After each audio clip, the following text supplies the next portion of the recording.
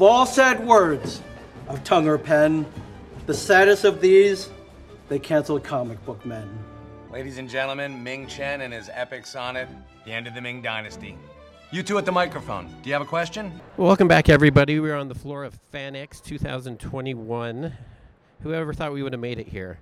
But we are visiting with a past guest who we've had over a Zoom call at least a year ago, give or take. It's Ming Chen from Comic Book Man. How are you? Dude, I'm doing so great. How great is it that these are back? It's incredible, right? So awesome. You were supposed to come a time before, but like, you had to hang out with Elvira. How was that?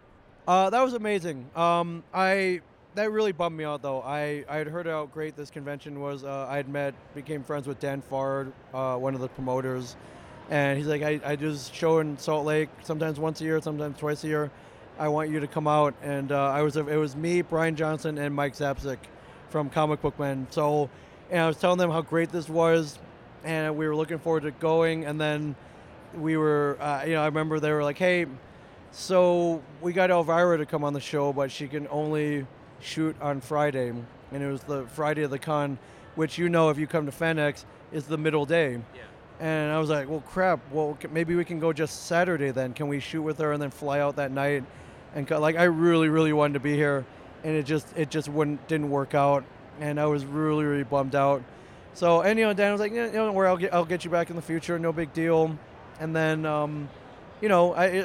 true man to his word. Here I am in 2021. So it took a couple years to get back here, but I'm so happy.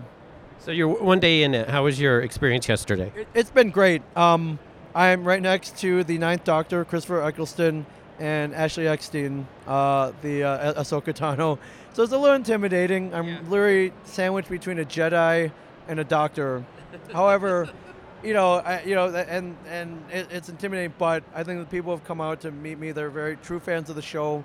They're very passionate, and I love it. And, would I love the 1,000-person long line? Absolutely. But that would mean I wouldn't be able to talk to everybody for 15 minutes, which I like to do. I like to get to know people, and I love talking geek to people. So I want them to get a full experience. And I think if I had 1,000 people, you just can't do that.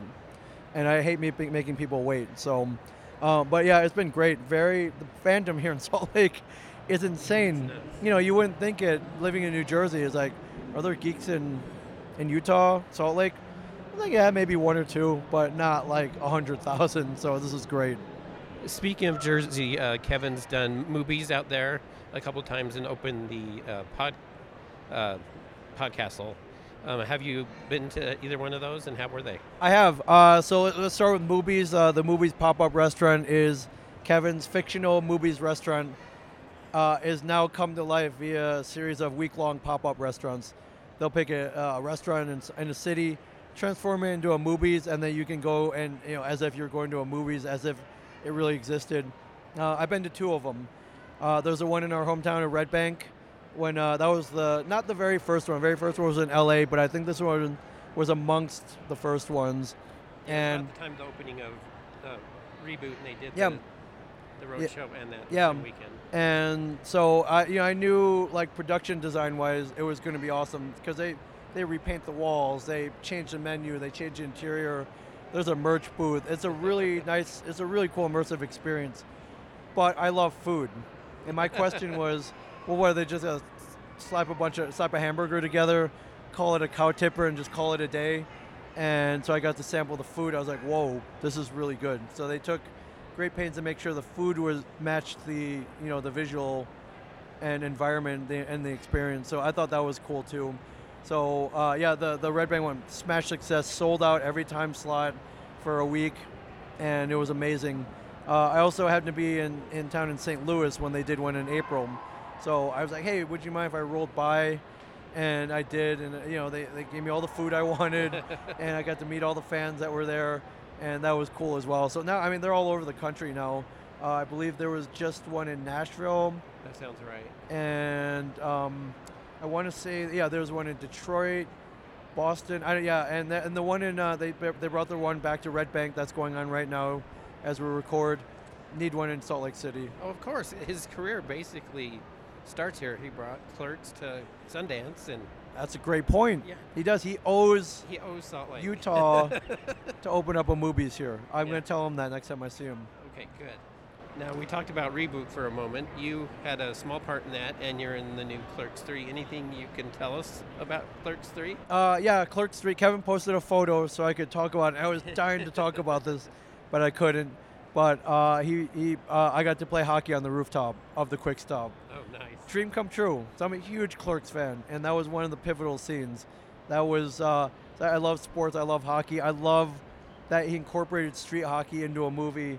But I think that's when he's like, oh, that Clerks movie. Oh yeah, didn't they play hockey on the rooftop? It's an iconic scene in that movie, and I got to be a part of that, playing hockey against Dante and Randall, Awesome. and it was pretty amazing on the actual roof of the Quick Stop. It was cool. Now they had a bigger budget this time, so Yeah. there may be like sweeping crane shots and Thank you, Lionsgate. yeah, thank you Lionsgate for providing a generous budget.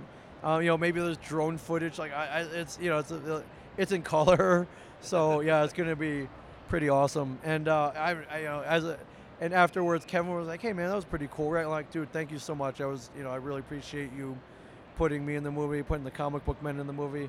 It's like, yeah, it's pretty cool. You were a fan of Clerks, now you're in Clerks. I'm like, thank you, man. So that was pretty awesome. Just to rehash, because if anybody hasn't caught our previous interview, he got connected with Kevin by creating a fan site, and it just kind of went from there, right? Oh yeah, absolutely. I created a fan website way back in the '90s. Kevin saw it, ended up hiring me. So, for anybody out there who's a big fan of something, keep being a fan. You might get hired by the creator. You might work as part of that world that you love so much. And to me, it makes perfect sense to me for people in that position. Hire fans because no one will work more passionately with you, for you, whatever, than a fan. When he came to Salt Lake to Wise Guys, I went around with a microphone, and I was in my trench coat and backwards hat and everything. I worked his merch. So I touched that just a little bit, and it's awesome. He's super nice and amazing. Where do I want to go next? Your podcast studio. Tell us a little bit about that. You should open one here too. Podcasting is huge in Salt Lake. Yeah, I'm starting to gather that. I've done several podcasts here at my booth already. So Kevin, again, inspiring people all around the world. He constantly telling people that if you love something, then do it, and find what you love to do and try to live off of it, make a living out of it. And at one point, me and Mike Zapsik from Comic Book Man, we were like, we love podcasting. We've been doing it for 10 years. We should open up like a classroom or a studio or something where we could show other people how much fun podcasting is. And we kind of joked around about it. One day, we decided to just get some cheap office space. We had all the gear already, and opened up a thing where you could just go online and schedule a podcast class with us, the experts. And then once you launch, basically you would take this class. You're like, oh, I've been thinking about launching a podcast. We would teach you everything that we've learned in the last 10 years. And then once you learned everything, you would come back every week to record your episode and rent the studio from us by the hour. So that's the whole business model. And I didn't know if anybody would use this. And people, there were doubters out there. They're like, oh, why would people come to your studio? They could just record it in their basement or just buy some gear and do it themselves. And as you know, yeah, they could. But so many times like, oh, I bought gear and it sounds like crap, or I didn't buy the right mic, or I forgot to hit record. What do I do with the file now? Like all this stuff. Like, come in for the low price of $45 an hour. We'll take care of all that. You don't have to worry about that. It's a service. We provide the service. We provide the gear, but I think more importantly, we provide the proper atmosphere. So our studio is called A Shared Universe, and we didn't know if anyone would use it, but it's taken off. We've been open about 3.5 years, launched countless podcasts, given many hours of advice, and I think I'm almost hitting the point where in our area, Red Bank and in that town, if anybody even says the word podcast, somebody else was like, oh, have you been to A Shared Universe? Do you record at A Shared Universe? Do you know Ming from A Shared Universe? I think we're just getting to that point. I think it's great. So, and even with the pandemic, we were able to roll along because we just moved everybody online. Yeah. whether it be on Zoom or other streaming services, and we help people live stream their shows. But more importantly, I think we help people connect with each other in a time where you were not allowed to be with each other, and I think it kept a lot of people sane, me included, because I just podcasted nonstop as well. Oh, yeah, me too. And that's how we get connected. Yep. We offered a service where you could book up remote podcasts with me and Mike. We were like, people are suffering. We'll just charge $40 for it for an hour, and that's it's like nothing, and we did it. And I thought it was cool that we could go on podcasts with other people. You've got a few podcasts of your own. Tell Yeah. people about it. I have one. Our main one is called I Sell Comics. It's our longest running podcast. We've been going for about 10 years, and we talk about comics, pop culture, new comics releases, and then we just bust each other's balls for an hour. And you've been recording at the new stash? We're recording at the new stash. We stream right at the counter. You're at the nice backdrop of the store, so I think that's pretty cool. And that's our main one. We're at another show that we do off and on. It's called the Ming and Mike Show, and we just talk about whatever the hell we want on that show. On Comic Book Man, you were able to meet Stan Lee, among others. Tell us your experience with Stan Lee. Stan Lee is awesome. Obviously, if you're a comic book nerd or you love the Marvel movies, or just if you love pop culture, because the man's become such an icon that like everybody knows who Stan Lee is. I think my mom knows who Stan Lee is, and she's not well versed in this world. But for him to come in was huge for us. I think he was one of our first major guest stars. Kind of put us, gave us cred, for sure. But for me, I just wanted to meet the guy and hang out with him, and it was amazing. He came in for about 4 hours, just amazing. I think one thing that people don't know a lot about Stan, though, he's a really good ball buster, though. He loves making fun of people. He's at the same time self-deprecating, but he'll talk about how he's the greatest ever. I'm like, yeah, Stan, you are. But he really loved making fun of people. He could have slid in as the 5th Comic Book Man for sure. Oh, for sure. Or 6th, we count Kevin. But he could have, and he did. I thought he fit in perfectly with us.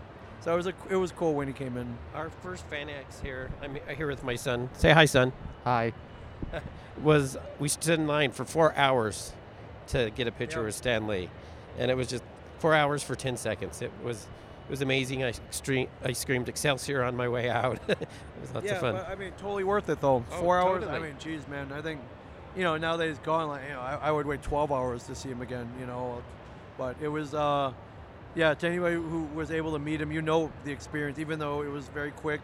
Yeah. The aura, it's just really cool having Stan Lee in front of you, and it's a memory I'll have forever. Well, on that note, thank you, Ming, for chatting with us. Good to meet you in person and to have you on again. Thank you. Yeah, thank you, and thank you, for booking studio time. Thank you for podcasting, and just thank you for being a great guy, man. The podcast is done, man.